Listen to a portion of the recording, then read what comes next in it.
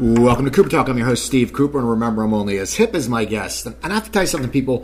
We're recording this the day before St. Patty's, and it just cracks me up that I usually make corned beef and cabbage on St. Patty's Day, but Joanne does not. Joanne does the whole Lent thing, so she's like, I can't eat meat tomorrow. And it got me thinking that a lot of restaurants are going to have a lot of corned beef and cabbage left over because a lot of people do not eat meat on Friday. So I think this will be one of the first St. Patty's Day that like a McDonald's filet-o-fish sells more than the corned beef and cabbage. So now I have to make it on Saturday. But you always get a good deal, so I'm not going to complain. Anyway, we have a great show today. I'm very excited about this. My guest is he's a South Jersey legend. He's a very prolific writer, comic. He's done a lot of stuff. And back when I was just a little Steve Cooper, getting into the comedy scene, I played the Cherry Hill Comedy Cabaret out there at the Hyatt. Now it's changed. It's been different clubs. And he actually interviewed me for the Courier Post. And my mom sent me a scrapbook, and I found that article. And I had hair, which is always a wonderful thing. And my guest is Chuck Darrow. How you doing, Chuck? I'm swinging, baby. Thanks so much. I'm flattered to have been asked to do this today. Well, it's funny. It's funny because as I was going through your bio, we'll talk about later, the people you've interviewed, one of them was Donald Trump, which is such a big thing now in the news. But before we start the interview, what year did you interview Donald Trump? Well, I actually interviewed him a number of times. I mean, not dozens, but probably I'd say somewhere 6, 8 times, 10 times over the course of maybe 10 years or so between, I guess, the late 80s, 87, 88. Actually, the last time I did it was, I believe, in 2008 or 2009 for the Philly Daily News. But it was more than once, and I spent a few hours in his company just one-on-one with him. Did you ever think that he would become our president? I mean... You know what's interesting? Back in, I believe it would have been 87 or 88, probably 87. One day, it was a last-minute thing. I went into work at Courier Post, and I was told or found out that Donald Trump was holding a press conference at the old Bookbinders in Second and Walnut in Philly. And he had, that morning, he had placed an ad in like the New York Times and the Washington Post, and I don't remember what the ad was about, but it had something to do, I believe, with trade, with some trade deal or treaty that was in the works, and he was against it. And people asked him, he said, this certainly sounds like you're planning to run for president, but the idea of Donald Trump being president, who saw it coming? Nobody can say they actually, especially when he started his campaign by, labeling an entire nation of people as rapists and drug dealers. Right. I mean, that is not the way traditionally to kick off a campaign. And, no, I'm not that smart. That's just funny. Now, when did your love for writing and entertainment start? I mean, as a kid, did you write about entertainment? Did you watch TV? I mean, it seems like... Well, I mean, yes. I was a kid. I watched, plenty of TV, and then once, I guess, I actually got into music when I was 6. When the first record I bought, a 45, Little Eva doing Locomotion. But it was really... Okay, so there's a couple of answers to that. Whereas in terms of writing, and I'll get back to the entertainment part, and I'm part of it right now, but I must have been about 8 years old, and I remember this as if it happened last Friday. I was sitting in the back seat of my parents' car. We were driving into Center City, Philadelphia, down the people listening around the country may not know Philly, but they know the scene from the Art Museum steps in Rocky, the Benjamin Franklin Parkway. So I can picture vividly sitting in the back seat. We're driving into Center City, down the Parkway, and there was a gentleman on local radio for years in Philly, you may remember him, Dr. Charles Lee. Okay. And he was a very erudite and serious, dapper-looking gentleman, white hair and stentorian tones, and he reviewed movies and theater. And he was doing he came on the radio doing a movie review, and I'll never forget, my mother turned around and said to me, "Gee, Chuck, how would you like to have that job?" And I said, "What job?" And she said, essentially, the guy on the radio gets paid to go to movies. And that's I kind of filed that away.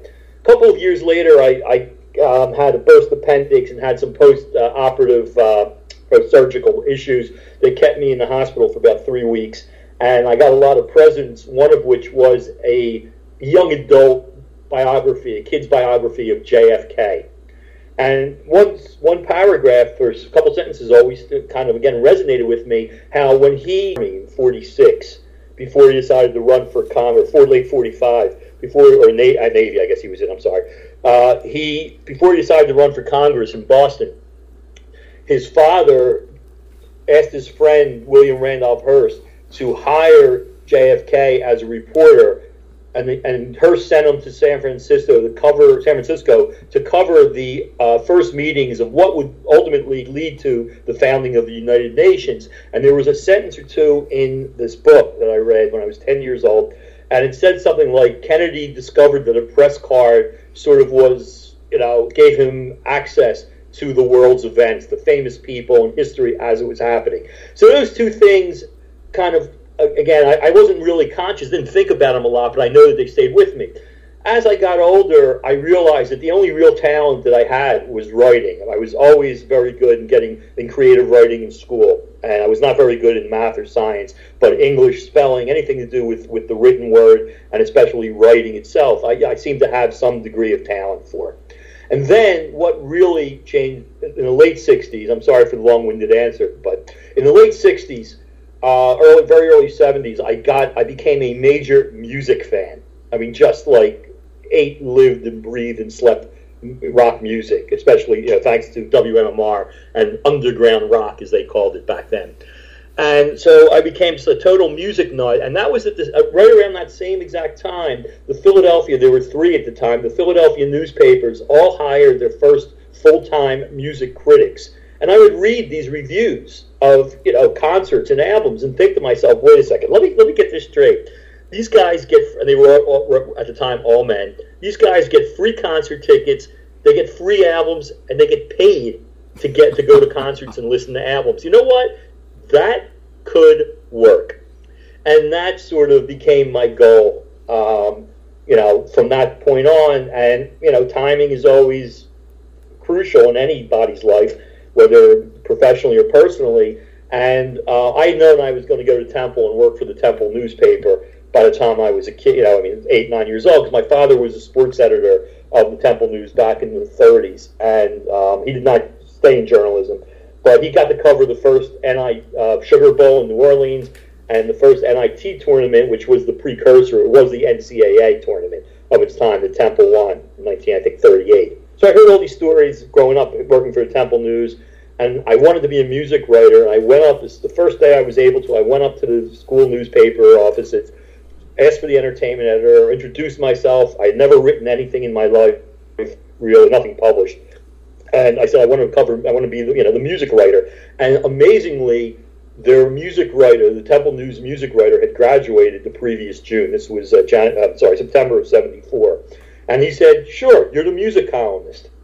And people would ask him, like other people at the paper, other editors would ask him, how in the world can you give a freshman who's never been published his own column, have I picture the whole 9 yards?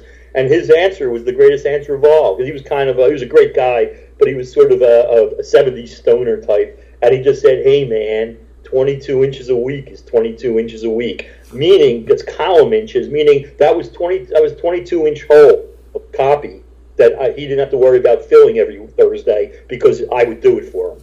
And that was how I got started. That's crazy. That's so funny. And, the music and the music columnist, and it's just your love for music. I mean, it's funny because I would go back and forth with sports and a love for music. And I'm still, and growing up in Philadelphia, the one thing that we were lucky about was growing up, I grew up in South Jersey, but if you loved music, you had the Spectrum, and you had the Man, and you had the Tower, and you could always see bands. And you're right, MMR was, they played some great tunes. They created my entire consciousness about. I mean, again, I was listening to the Top 40 and the Beatles and the Monkees and the Beach Boys and Supremes and so on and so forth. But when I first heard Jethro Tull, or when I first heard Santana, or when I first heard Emerson, Lake and Palmer, or Genesis. I mean, I couldn't believe that rock music instruments could make sounds like those. and it changed my life literally. And I was sure MMR, Bowie. I mean, Ziggy Stardust remains my Desert Island album. Where did I hear it first? So. Yeah, it's crazy. So now you got this column with Temple, and now after your freshman year, are you saying, okay, my life I'm going to follow when I get out of college, and I'm going to be a columnist? And what avenue do you take to make that happen? Well, I mean, I was fortunate because in a lot of cases, kind of traditionally, to write, if you want to write for a big city newspaper or even in a major market, as I did for 23 years at the Courier-Post in Cherry Hill, your native land, your homeland, and before I went out for 7 years at the Philly Daily News, you usually have to start small out of town. And, you know, you go to a small paper. I mean, if you look at the ads online today, the journalism websites, I mean, places, towns I never heard of, Nebraska and Iowa and Montana, I mean, really the bottom rung.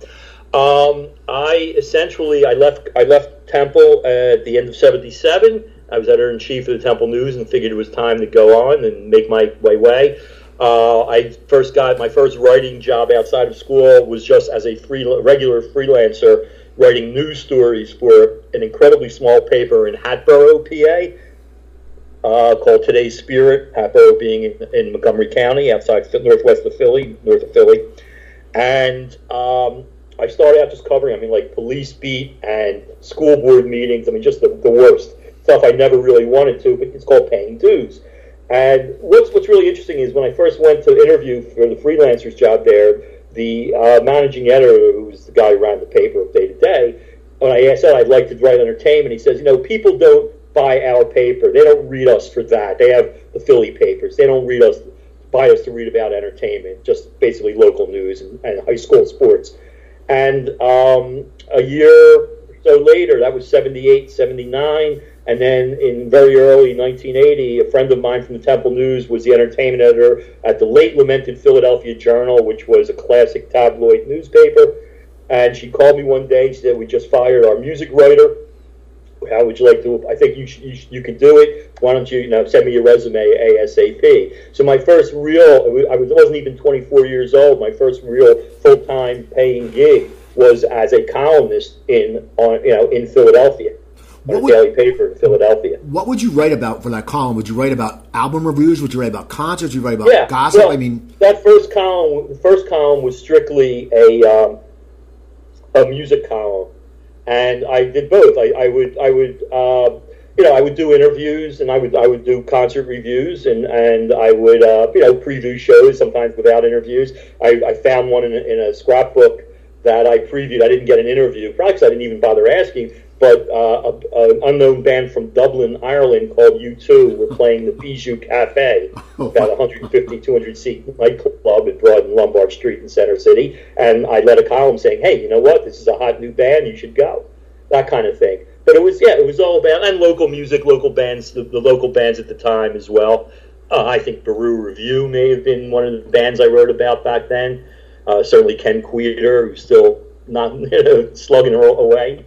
Locally, and what happened was, though, and even before in college, I didn't stay strictly music because I did like show business in general. I did like movies and theater, and so I kind of started to branch out. And I've always done more than one, pretty much a beat at a time. I mean, I pride myself on saying, and I mean, there's no real empirical proof, but common sense suggests that in the history of Philadelphia journalism, Philadelphia area, I'm the only person who have ever covered every single as a beat. I've been a movie writer, columnist, critic, a theater columnist, critic, TV, radio. I did a radio column at the Journal and at the Courier-Post. Nightclubs, casinos. That was kind of my brand in the 90s and 2000s. I was pretty much considered the leading casino writer on the East Coast, I suppose, casino entertainment, or at least there's a gentleman in Atlantic City who did a pretty good job too, so I'll give him that, but outside of Atlantic City. So I can never understand how people could just be a movie critic or a music critic. I would go nuts, because it's really kind of boring, especially, after decades. Well, that's funny to say that, because that's like me and my show. You know, it started at comics, and then there's so many people you want to interview, and like lately, I've had this string of musicians. It's just I haven't been able to book any actors, but I'm the same way. It's like, you know, if you just constantly keep interviewing actors, they're great. They have stories, but you want to sit there and go, I'm going to interview someone else. Like you're a writer. You know, I've had Bob Maher, who wrote the Replacements book. You know, he's a writer. Right. You know, and you want to mix it up, like, because you're right, it gets stagnant because you're like, there's so much information out there that especially now, that you would. I mean, I'm sure you would go crazy just writing movies. Well, look at television. I mean, I was a TV critic when there were 3 networks back in the 80s, you know, mid to late 80s. So there were 3 networks and PBS. And now look at how much, I was just thinking about this today, reading a review, TV review locally. And it's like, how do you watch, you know, what was it, something like 573 scripted series that were produced, you know, in the past year? I mean, I don't know how you even, you know, want to do that and just get so immersed in one area. I mean, I'm ADHD, because we all know what that stands for: attention deficit hate donuts. Right. You know, I need the sort of the constant back and forth. I can't stay focused on one thing. Now, I got a question for you, because, you know, you're writing the music, I hope so. you're doing stuff. Otherwise, it's going to be pretty dull. No, you know, we'll just fudge it. Now, how did you end up being road manager for the late great Robert Hazard? Okay, that's a good question. In 1976, actually, it was just about 41 years ago. There was when I was writing music at Temple News, when I got there, first couple of years, it was a time when there was no really on-campus music. Anytime any Temple student wanted to hear live music or see live music, they had to go off campus. Not that many lived there, not like today when they have like 10,000 or 15,000. There was like 2,000 on, you know, residents, and they had to leave campus to go avail themselves of any live music in Philly.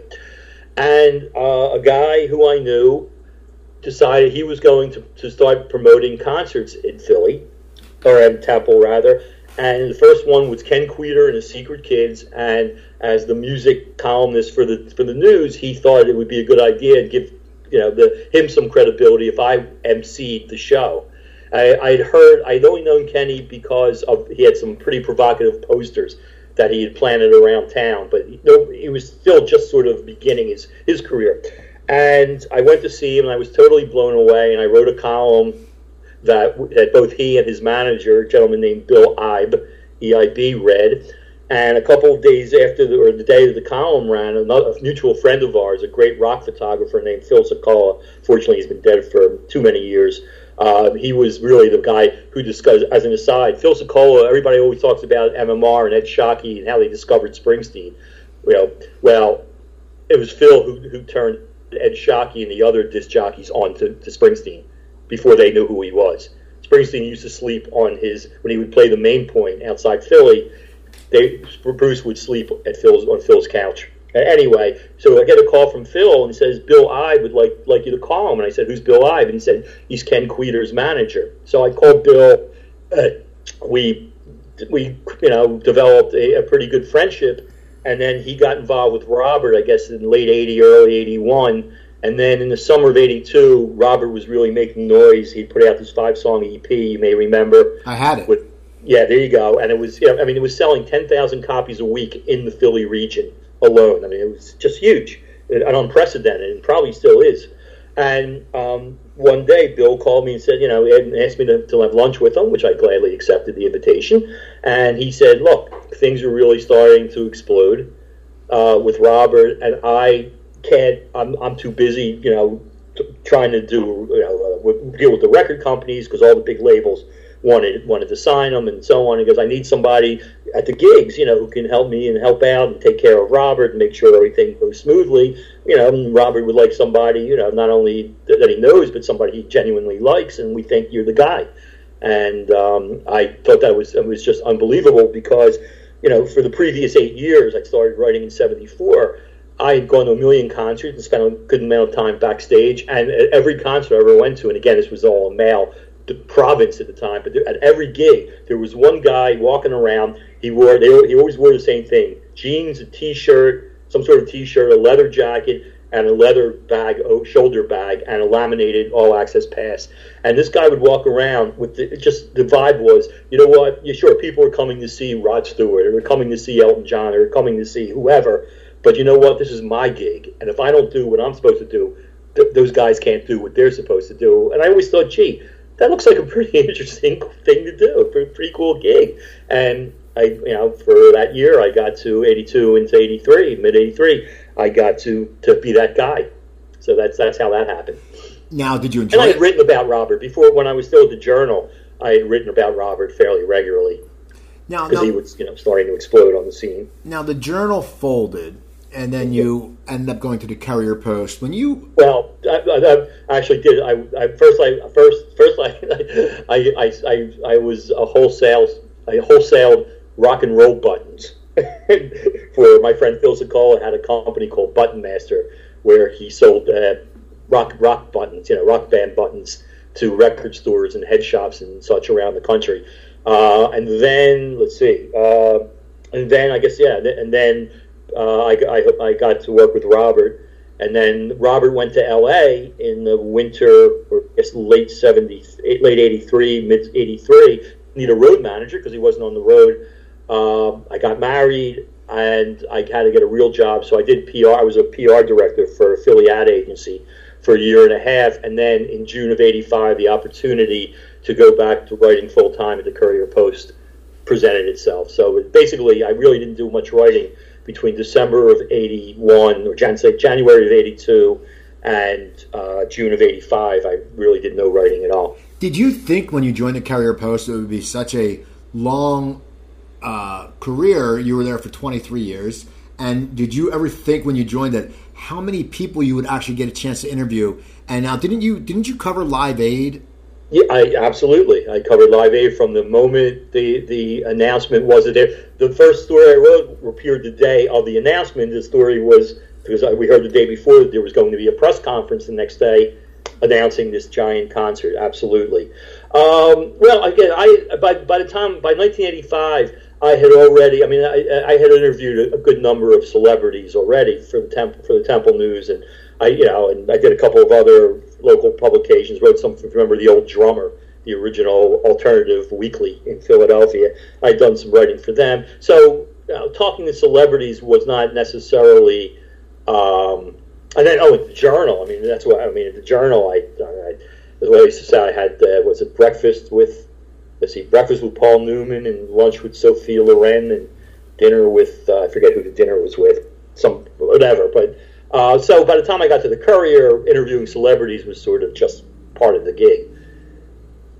Who were some of your favorite celebrities you've interviewed? I mean, when you think back, and also some that were somewhat challenging. I mean, it sounds weird, but when I used to record my show in a studio, and I remember, I'm 52, and we all watched 101 with Robbie Benson, and I remember one of my first big guests was Robbie Benson, and he comes in, and he still looks like Robbie Benson, but he's got long hair and a beard, and it was weird, because you're sitting there going, wow, and it was such a great interview, it was so nice, but it was like, I'm sitting there going, wow, I'm sitting across from Robbie Benson, like every guy wanted to be him, and every girl loved him. Who are some of the people that you interviewed? Well, before I answer the question, let me tell you, I had one interaction with Robbie Benson. He disappointed me greatly.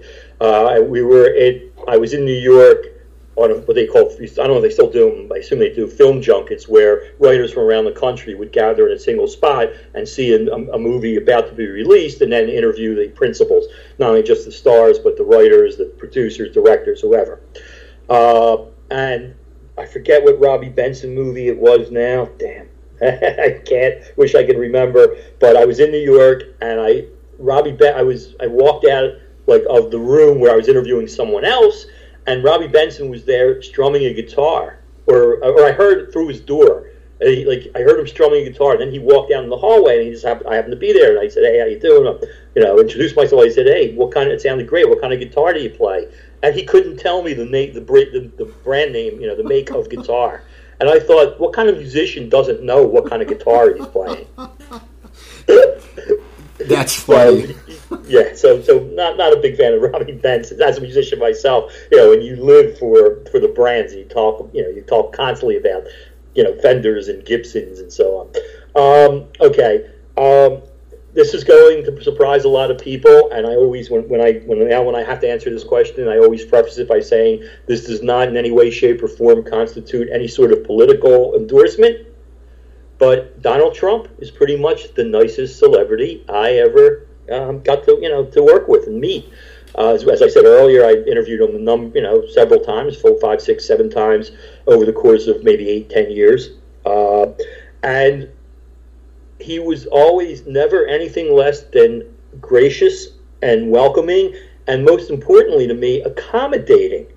The example I always use is that when in the run up when Trump Taj Mahal, the casino in Atlantic City, opened. It was huge news. It was a game changer in the casino industry. It was really one of the first mega. At the time, it was the largest casino ever built. And it was a huge story, not just in entertainment or in locally, but nationally and internationally. And everybody, of course, wanted to interview Trump, as I did. And I had arranged through whoever it was, the people in Atlantic City, to do an interview with Donald. But we had never set up an actual time when we were going to do it. And I was expecting to do it in person. And one day I'm at my desk at the Courier-Post, and the phone rings, and I said, hello, and a woman says it was his, at the time she's gone now, but his assistant, executive assistant, because, I have Mr. Trump on the phone for you. And I said, oh, okay. And she patched me through to Donald. Donald said, hey, how you doing? I said, great, thanks. I appreciate you taking time. But, I never was told you were going to call now. But I mean, if we have to do it now, this is great. I know what I want to ask you. But I was really hoping to do it in person. And he said, oh, okay, you'd rather do it in person? This was like a Tuesday or Monday or something. And I said, sure. And he said, well, I'm going to be in Atlantic City on Friday, so why don't you just meet me at my office at 11 or whatever time. I believe it was either 10 or 11 a.m. His office at the old Trump Castle, which is now the Golden Nugget. And it was just he and I sitting there for an hour or better. And I remember exactly the day it was, not the date, but the day, because it was the day the New York Post broke the story about him and Marla Maples with the headline, Best Sex I Ever Had, okay, which was her quote about him. That's funny. So to finish, so people always say to me, well, as a good friend of mine said last night, we were talking about it, he said, he's so naive, he was just playing you for the publicity. And my point is, look, anyone I ever interviewed, any celebrity, only talked to me, not because I'm so charming and brilliant and handsome, simply because they wanted free publicity. But Donald went well above and beyond what he needed as an interview subject to do. And that was just one example. So I will go with Donald. He sent me a couple of unsolicited. I did not ask him for any kind of autograph for anything, but I have a couple of thank you notes signed by him, one of which was typed and he signed, and another one which he personally handwrote. Wow. So, and most celebrities never did that. A few. I mean, Paul Anka has always been nice to acknowledge when you've interviewed him, but that's pretty much it. Now, to answer your other question, the two other celebrities come to mind. One is really maybe in some ways my favorite of all time. That was Mary Martin. Okay. Who played Peter Pan. And at the time I was at the Journal, I was maybe 25. She was maybe 65. And I was so bummed. I didn't want to leave her, ever. I mean, I wanted to spend my life with this woman. She was so warm and so much fun to be with and vivacious and so interested in my life. It was but I was too old for her to adopt and too young for her to marry. So... And then a special category goes to my dear, dear friend Joe Piscopo, who to this day I count as one of my best friends. Now, Piscopo, I heard you've collaborated on a bunch of stuff with him. How did your relationship start with Joe? Another story, I'm afraid. So I was I didn't meet him until 1985 when I was at the Courier, But I used to watch him on Saturday night. He was already gone from SNL, but I used to watch him on Saturday Night Live in the 80s, early 80s, and think to myself, this guy is the most talented guy in show business. I just always thought he was such a major talent and so versatile. And in 1985, he booked a gig at Caesars in Atlantic City, and the publicist called me one day. I just started full-time. I'd been freelancing for the Courier, doing some music and other entertainment, but I just started full-time in June of 85. And she said, hey, she called me one day. She said, we have Joe Piscopo coming in at the end of the month. He's coming to Philly next Tuesday or whatever day to do some interviews. You want to have lunch with him? Oh, my God. Of course. I'm the biggest Joe Piscopo fan. So we had lunch in town, in Center City. And, I mean, it was fine. We kind of bonded because the only thing I knew about him other than Saturday Night Live stuff really was that he's a Honeymooners fanatic, as I am. And if you're a Honeymooners fan, you know that that's sort of your fraternity. And you change, you always do the lines back and forth from the shows, from the episodes. But there was and so between 1985 and 1990, he played in Atlantic City a couple times. He played the old Valley Forge Music Fair once. He also did an HBO special, all of which I interviewed him. I got him on the phone. And every time we would do the interview, he would say, hey, you coming to the show? I'd say, of course. He would say, well, make sure you come back after the show. And I would. My wife and I would show up after, in the dressing room, and it was nice. I mean, he was nice. Hey, how you doing? But it was very superficial. There was nothing really there. And then in 1990, he books an HBO special, and he starts to write new material, and he wants to try it out in front of a live audience. And he books the gig. Remember the old Woodbine Inn in Palmyra? Oh, yeah, right on 73. 73, right. So he plays, of all places to play, he chooses there. So, of course, that's the backyard of the Courier-Post. Of course, I'm going to do an interview, preview the show. And we do the interview, and he says, again, he says, hey, you coming to the show? Of course. Make sure you stop back after the show and say hello, which I did. And for whatever reason, instead of just being the cursory, hey, how you doing, good show, like that, we actually sat down and talked for about the better part of an hour about his career, about show business. And I started to say, hey, do you ever consider doing this character or doing that? And we just talked as like real people, not reporter to celebrity. As we were leaving, as we're saying goodbye, he says, can I ask you a favor? And I said, sure. This was April 1990. And he said, ABC sent me a script for a pilot, and I just don't know whether or not I should do it. If I send it to you, will you read it and tell me what you think? Oh, my God. The guy who I think is the most talented guy in show business asking me advice? Sure. So he sent it to me. I read it. I called him back. He said, what'd you think? And I said, I think you could kill this. You absolutely could kill this, but so could Tony Danza. And he said, what do you mean? I said, look, you can do this. It'd be nothing for you. But I think that you're such a unique talent that you should, if you're doing a TV series, it should be something that really plays to those unique talents. He's a great musician, as a mimic, whatever. And I just think, you could kill it, but so could Tony Danza. And then he said, and he ultimately passed on the pilot. And there was a punchline, but he said on the phone, he said, listen, I'm going to go back out on the road, and I'd like to, I'm thinking of writing some new stuff. How about if you and I maybe try to write some stuff together? And that's really how it started. Now, the punchline to the Danza story is the show was called, you can look it up, Google it, as the youth say. And Tony Danza, it was called Hudson Street, and Tony Danza wound up doing it. That's funny. Well, you know what's funny about Piscopo and the fact that you talk about Atlantic City and him, I went to Stockton State. Richard Stockton University now. And I remember it must have been in 84 or 85, around that time. My old girlfriend in college was at one of the rest. They stopped real quick to use the bathroom coming back from somewhere at the rest stop, like right, they used to the rest stops right near Atlantic City or off the expressway. Right. Sure. And she ran into Joe Piscopo. Yeah. And she's like, oh my God, we're big fans. And he comped her and her friend to bring two people. So I ended up going, and I was blown away because I just knew him from SNL. But when he does his drum stuff and all this other stuff, right. I was blown away. Like I was sitting there because I wasn't really. I seen a few comics on my campus, but his wasn't even like it's like when I saw Martin Short. It was one of those things. Same kind of act. Yeah. They're not stand-up. So people think that Piscopo goes out and says, gee, I hate that airline food or whatever. And no, he does not do that at all. Yeah, it was just amazing. I mean, that's funny. So have you done anything with him lately, or do you keep in touch with him, or? You may or may not know out there that he is seriously considering, not as a joke, not as a goof, but he is seriously considering running for governor of New Jersey this year. So he and I communicate, maybe once a week or so about that. We sort of just more text because Joe does he has a real job. He's for the past 3.5 years almost. He's been the morning host on the conservative talk station in Manhattan. So so which means he has to go to bed like at 7:30 at night. So he doesn't get around, and he's also raising a bunch of kids.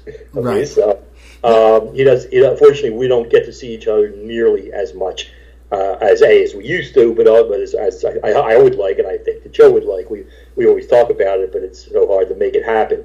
But yes, I am still in pretty regular contact with Joe. Absolutely. Now you're a guy who covered Atlantic City for a long time, and what happened in Atlantic City? Like, you as a writer and as a journalist, because you've written serious besides entertainment, you've written serious stuff. I mean, not entertainment, serious. The critical writing for Collapse of a Garage. What is you as a writer and a person who probably knows the pulse of Atlantic City better than really anybody, what do you think happened to Atlantic City? Because when I was for a few years ago, I would come back once a month before Joanne moved out here, and it was always like saddening. Like, it seems like Atlantic City was going through a lot of problems. What do you think happened as someone who knows that city? It's not what I think. I mean, it's what I know, and I don't mean to say that as if I'm the know-it-all, but it's empirical fact. Okay, so the lifeblood of Atlantic City, from the day the doors opened at Resorts International, which is now just Resorts, in 1978, May of 78, to the end of 2005, early 2006, the true lifeblood of Atlantic City were senior citizens who would ride the buses by the millions from Philadelphia, from Cherry Hill, from North Jersey, from Toms River area like that, but especially from Philadelphia and from North Jersey. And then in 2006, casinos started showing up in southeastern Pennsylvania. The Sands in Bethlehem, which took away a ton of business from North Jersey, because it's a lot easier and cheaper. It's an hour quicker to get from Essex County, which is Newark and that area, to Bethlehem, PA. It's an hour and a half ride by bus as opposed to 2.5 hours to Atlantic City. And here's the thing: Atlantic City has always prided itself in with amenities, just like Vegas, But those senior citizens who really paid the bills in Atlantic City, they would ride the bus for companionship. I found that out once when I did a story on riding the bus with senior citizens. A lot of it was social. It got them out of the house and with a group of people, like regulars, because they'd ride the same bus once a week, once a month, so it became sort of a family of sorts. But they also did it to play this usually a slot machine. And it didn't matter. I mean, that was why they went. So senior citizens never cared. They weren't there for $200 facials at a spa, at a casino spa. They didn't go to Bobby Flay and Wolfgang Puck's restaurants. They didn't go to the hottest new dance clubs. But all they wanted to do was play a machine. And all of a sudden, and I always talk about Bubba and Zeta, which of course, Yiddish for grandma and grandpa, who would live in northeast Philadelphia, who twice a month, would hop a bus an hour 15, hour and a half to Atlantic City and come home. All of a sudden, a place called Parks opens up in Ben Salem, basically right across the city line from northeast Philadelphia. Well, why would you, for the same slot machine, why would you ride on a bus for an hour and a half when you can, get there in 15 minutes or 20 minutes to that same slot machine? And that essentially is there are other reasons, but basically it's called convenience gaming. Casinos opened up that were geographically more convenient for the biggest and most important segment of gambler to go to. It was just easier. It's easier for grandma and grandpa to take that 15 or 20 minute ride, either by bus or somebody drives them or they still drive, rather than get on a bus and ride an hour and a half to Atlantic City from northeast Philly. And that's, again, there are other factors, but that's pretty much it.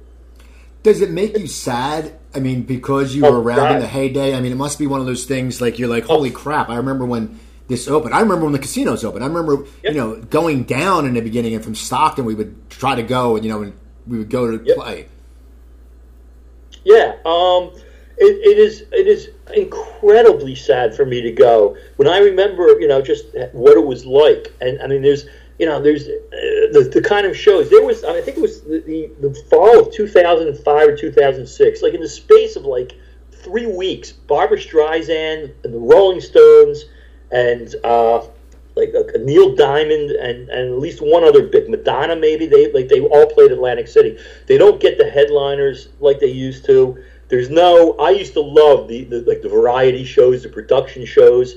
They don't do those anymore. I mean, and you go down there even in the middle of summer, and there are people there, but not like there should be, and not like there once was. And it's heartbreaking. It really is. And we've seen places like the Taj Mahal and the Atlantic Club, which used to be the Atlantic City Hilton, which began life as Steve Wynn's Golden Nugget, to see them physically deteriorate in front of my eyes.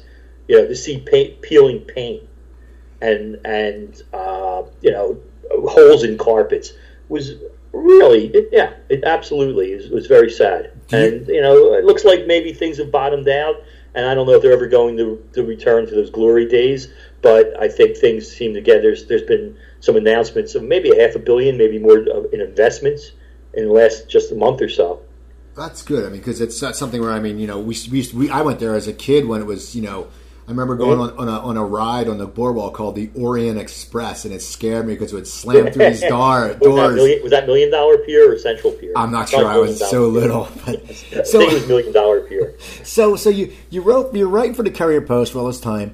Now, how did the Daily News job come up, and was it hard for you to leave the Courier because you were the Courier? I mean, in all honesty, when you think of entertainment and people, when someone writes for 23 years, it's like, like with Stu Bykowski had the column. I don't even know if he's still alive. I remember. He's still with us. He put a quote when I did stand-up comedy in his little quote section, and I was so happy. It was like, oh my God, Stu Bykowski put a quote, But how did the Courier? I mean, how did the Daily News job come? How did that all? Okay, so in 2001, I think 2001, we got a new publisher, a gentleman named Mark Frisby, who, for reasons to this day I don't quite understand, was a big fan of mine. And the publisher of the newspaper is the CEO. And he was just very nice to me, always personally. His door was always open to me, which is usually not the way it works in newspapers. Reporters generally don't have carte blanche just to walk in to the publisher's office and sit down and start chatting. But I said he just liked me. And in 2005, when a guy named Brian Tierney bought the Inquirer and Daily News, his first hire was Mark Frisby, the Courier Post publisher, to become the vice president of operations and the publisher of the Daily News. And Mark said, you got to come over to the Daily News. And that was as simple as that. The boss said, I want this guy hired, and they hired me. I wish it was more dramatic, but that was it. Again, right place, right time. Mark, I said, he was always very, very nice to me and did me some real solid things that publishers don't usually do for rank file reporters personally. And when he got hired at the Daily News, he wanted me to come with him. And it took a while. It took about a year between the time. Actually, it took over 2 years from the time that he went over there and the time I actually started the Daily News. But you got to understand that the Daily News was the only newspaper I ever wanted to write for. That was really why I got into journalism. I loved working for the Courier Post. I had no complaints. I mean, yes, it made me somewhat of a celebrity in South Jersey. And I had my face on 5 billboards at one point in 2004 and 2005.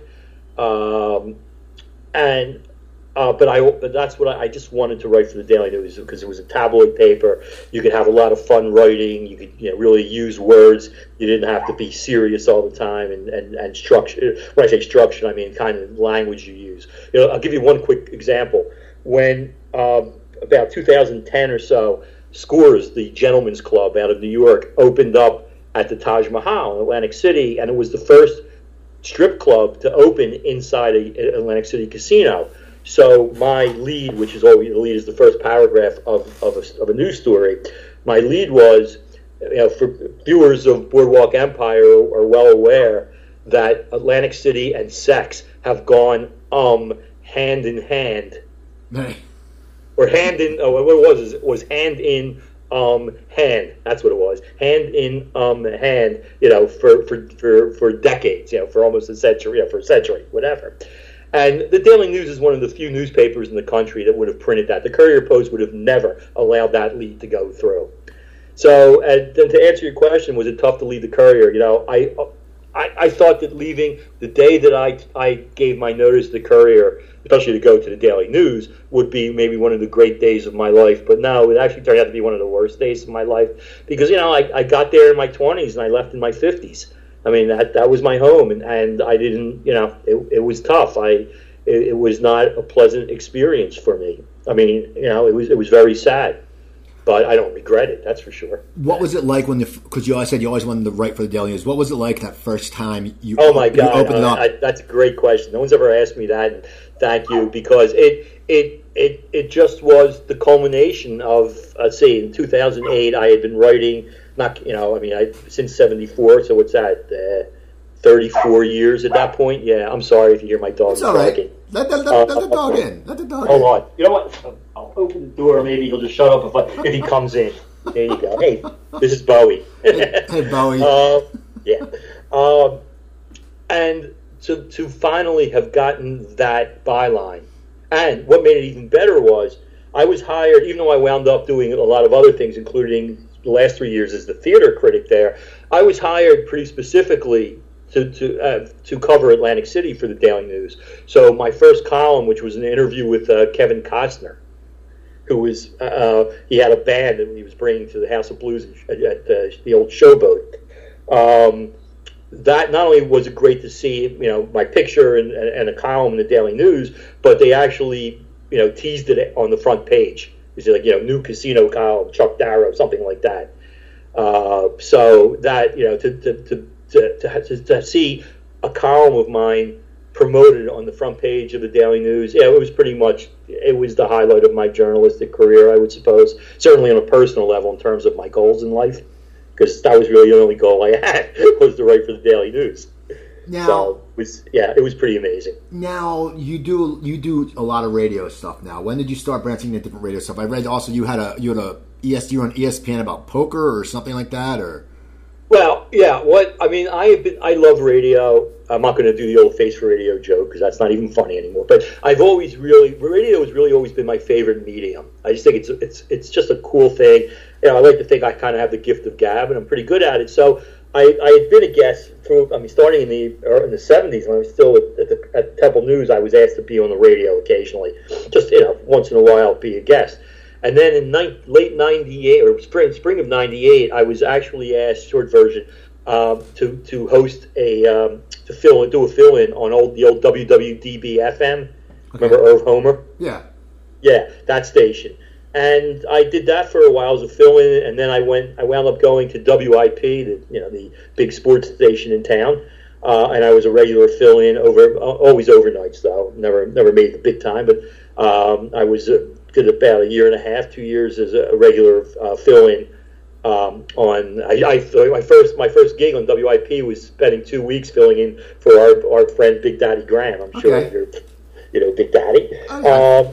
And from there, I just I did, you know, and then in fall of 2005, 950 WPN went from kind of a middle of the road music and news station to a second sports talk station. They were affiliated with ESPN Radio, and I just pitched them an idea. This is when poker. I'm a huge poker player. I love playing poker, and that's my other fantasy in life, to win the world, or at least even play in the World Series in Vegas. But I just said, you know, hey, if you're looking for programming, poker is really big now. I have contacts at the casinos. I think the casinos might, you know, provide advertising support. And well, what would you think about doing a weekly show about poker? And they bought it, and they made more money on it than I did. That's for sure. Well, there you go. Now, what's the show you're doing now? I think Kevin Bacon and his brother were just on, I believe. Yeah, they were just on. The Bacon brothers, Kevin and his big brother Michael, have a band that they've been touring now for 20 years. And they're coming to the area next week, so I had them on. It's called That's Showbiz. It airs weekly, Tuesdays, 3 p.m. East. On it's WWDB AM in Philly, but anyone listening outside of the Philly region can tune in on iTunes and TuneIn Radio and iHeartRadio.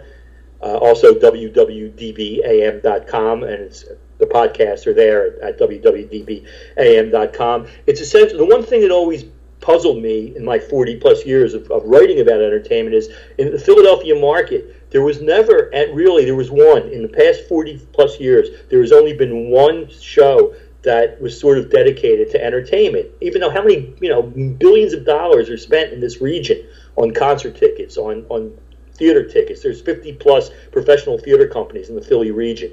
Forget about movies, and it just bothered me, and I just thought it was so weird there was never any radio to cover all that. So when I got laid off at the Daily News at the end of December 15th, it wasn't personal. It was a budget cut, and I was one of 25% of the staff got laid off, and it was just seniority because it's a union shop, and I wasn't there long enough to keep my job. And it gave me the chance to do something I always wanted to do, which was essentially a newspaper entertainment section on the air, on radio. So I have a group of regular contributors who call in each week, talk about movies, theater, dining out, which is huge entertainment these days, leisure time activity, as you sure know. And then I also, like a newspaper, I also have a feature each week. And that is a celebrity interview. Not always a real big celebrity, but an interview, guest interview. And I've been fortunate, I guess, when you're this good looking, things like this happen. But I've had Trevor Noah, Alice Cooper, David Crosby, Chaz Palminteri, Penn Jillette, Piscopo, of course. Now, a couple of them are personal friendships. I should mention Penn Jillette I've known since the late 1970s, I think, 79. And he's one of my favorite celebrities, and I have personal. I can get right to him if I need him and ask him. I asked him to be on the show because he had just published a book about losing 100 pounds. But Kristen Chenoweth, I've had on, Bill Engvall, Mary Wilson from the Supremes. I have Tony Danza next week, actually. Speaking of Tony Danza. And it's just something that I love doing radio, and I think that there was, that it fills a void in the Philly area. How long do your interviews last when you get someone on, and how do you approach a lot of them?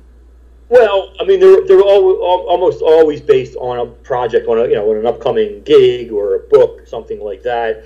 The interviews run generally 10 to 20 minutes, depending on who they are and what they had to say. Obviously, I'm going to give a David Crosby more time than I gave Peggy King, who was a pop singer from the 50s, who is still at age 87, is still out there gigging, which is amazing. But I think the longest actually, I think the longest segment has probably been 17, 18 minutes plus introduction, plus before I do my introduction each week, I'll play, if it's appropriate or applicable, I'll play a musical clip or a comedy clip. Dice Clay I was able to find, a minute of usable Dice Clay material, right. Like that. And it's fun, and it keeps me, keeps my hand in it, in interviewing celebrities, and they seem to generally enjoy it. I'm not a gotcha. I've never been a gotcha guy, but I do try to ask questions that most people wouldn't ask. I do try to zig when most people would zag, and ask them about things that they generally maybe aren't asked about, when applicable. Now, when you got laid off the Daily News, is that what you said? Are you done with writing, or are you still? No, not at all. I freelance for a couple of magazines. I have a regular column. It's only 6 times a year in the because it's only published 6 times a year for the South Jersey AAA membership magazine. I do a casino column called Ramblin' and Gamblin', so people can get in their cars and drive to various casinos out of the Atlantic City, Philly area. I've done some freelancing for a magazine published by the Star Ledger in up North Jersey called Inside Jersey Magazine. I've done a number of articles for SJ Magazine here in South Jersey. And just in the end of January, I started writing an original casino column, entertainment original, a weekly entertainment column called, like the radio show, That Showbiz, for PhillyVoice.com, which is a major Philly news and info website. So you're still out there grinding, which is good. Now, are you playing any music these days? Always. That's what, people for years, I would meet people and I tell them about that I play bass. And they go, it's interesting. You're a reporter and you also play bass. And I always have to go, no, I'm a bass player, who has to feed a family and pay rent, mortgage payment, whatever. Yes, I play in 2 bands. You can check us out on ReverbNation.com, one of the bands, the more important and the one that's closer to my heart, because I co-write much of the music for the band, called Nitrous with a Y, like laughing gas, NYTROUS. So you can go to Reverb, REVERB Nation.com/Nitrous Band, NYTROUS Band. And it's original and original versions of cover tunes. We do a lot of covers, but we don't do them. I played in a cover band for 15 years called Nasty Habits, and we would clone the recordings. I mean, I could play it for you. I could play Black Magic Woman by Santana. You would think you were listening to Carlos Santana play guitar, because we cloned every note. But in Nitrous, when we cover a tune, we try to change it as much as possible. Ergo, we have we used to do, when we had a violin player, a bluegrass version of Girls Just Want to Have Fun, and we currently do, almost every gig, we do a punk version of Brain Damage from Dark Side of the Moon. And so you gig in the South Jersey area? South Philly, yeah. I'm moving back. Mostly, actually, probably more over the bridge in Philly. We played some of the fairly big music bars. I mean, we haven't done any real giant venues and important, but we played like the Grape Room in Manayunk and the Rick Rack down in the Italian Market in South Philly. So we're out there pretty regularly, a couple times a month. It's good to know, because I'm moving back. You got to come see us. April 29th. I have to come see you guys. I also have to go see one of those In the Pocket shows, because Kenny Aronoff and David they are amazing. I've had David Wisickanen from the Hooters, who's kind of whose idea this was to do the In the Pocket thing, and salute all the great music out of Philly with Philly players. I had him on the show last year before one of the In the Pocket gigs. So great guy. He's a great guy. So So now you're on Twitter. What's your Twitter handle? It's just at Chuck Darrow, one word, no underscores or anything like that. And you can follow me there. On Facebook, that's Showbiz Radio, all one word, no apostrophe. On Facebook, that's Showbiz Radio. And that's pretty much it. I've stayed away from Instagram. Although I am developing an app for cocaine users called Half-a-Gram. Yeah. So bye for that. We got to wrap up soon, but I got to know, are you still doing the Centertainment?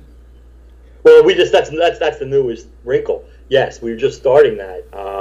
That is hopefully coming to a bar near you or a casino near you.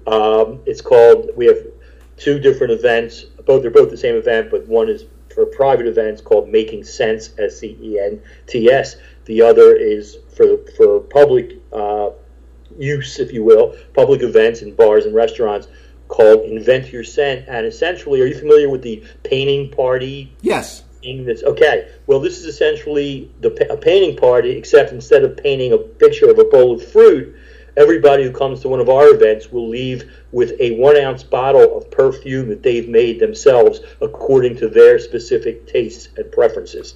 So you will walk out with a one-of-a-kind perfume, your own personal scent, whether you're male or female. That's awesome, dude. Hey, man, I'm glad we got to record this. I'm glad, Oh, well, thank you, Steve. Thank you so much. No problem. People, I'm flattered. I saw your guest list. Hey. Really? He wants to meet you on? It's all good. Anyway, people follow him at Chuck Darrow and listen to his show. And I know he posts, I saw he had bacon on, I saw it on his Twitter feed yesterday. So follow him at Chuck Darrow, ChuckDarrow.